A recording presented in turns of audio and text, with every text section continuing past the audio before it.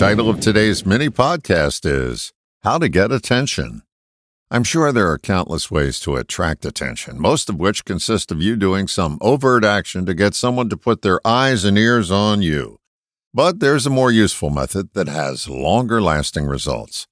The grasshopper succinctly gave us the way many years ago. To get attention, give attention. Attention is the most sought-after commodity in the world, but many of us are hoarders when it comes to giving it out. We keep our attention on ourselves and fail to make a bonding connection with others. Here's a common example. You're having a conversation with someone, and when they're speaking, you're in your head formulating what you're going to say when they take a breath or when they've completed their thought. Your attention is on you, not them.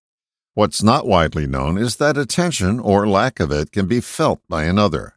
When your attention is on you, they disappear, not from your sight, but from your silent connection apparatus. They, at an unconscious level, feel stranded. The person doesn't have to be in your presence or sightline to feel your attention or lack thereof. It can also be sensed in a phone conversation or even on a voicemail.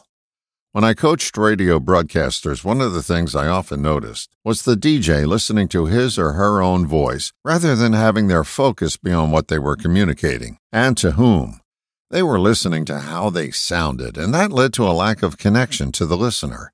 The listener could feel that abandonment. The example I gave them to emulate was a person who mastered communicating. She was TV host Barbara Walters.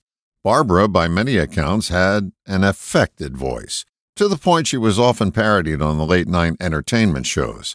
Her lack of vocal pleasantness didn't keep her from being wildly successful.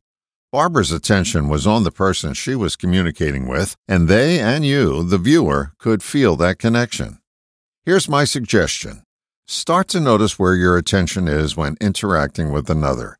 If you find that it's on you most of the time, take the time to put it on others. You'll notice two things.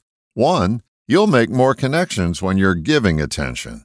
Two, you'll receive more attention in return. So, if it's attention you seek, remember this.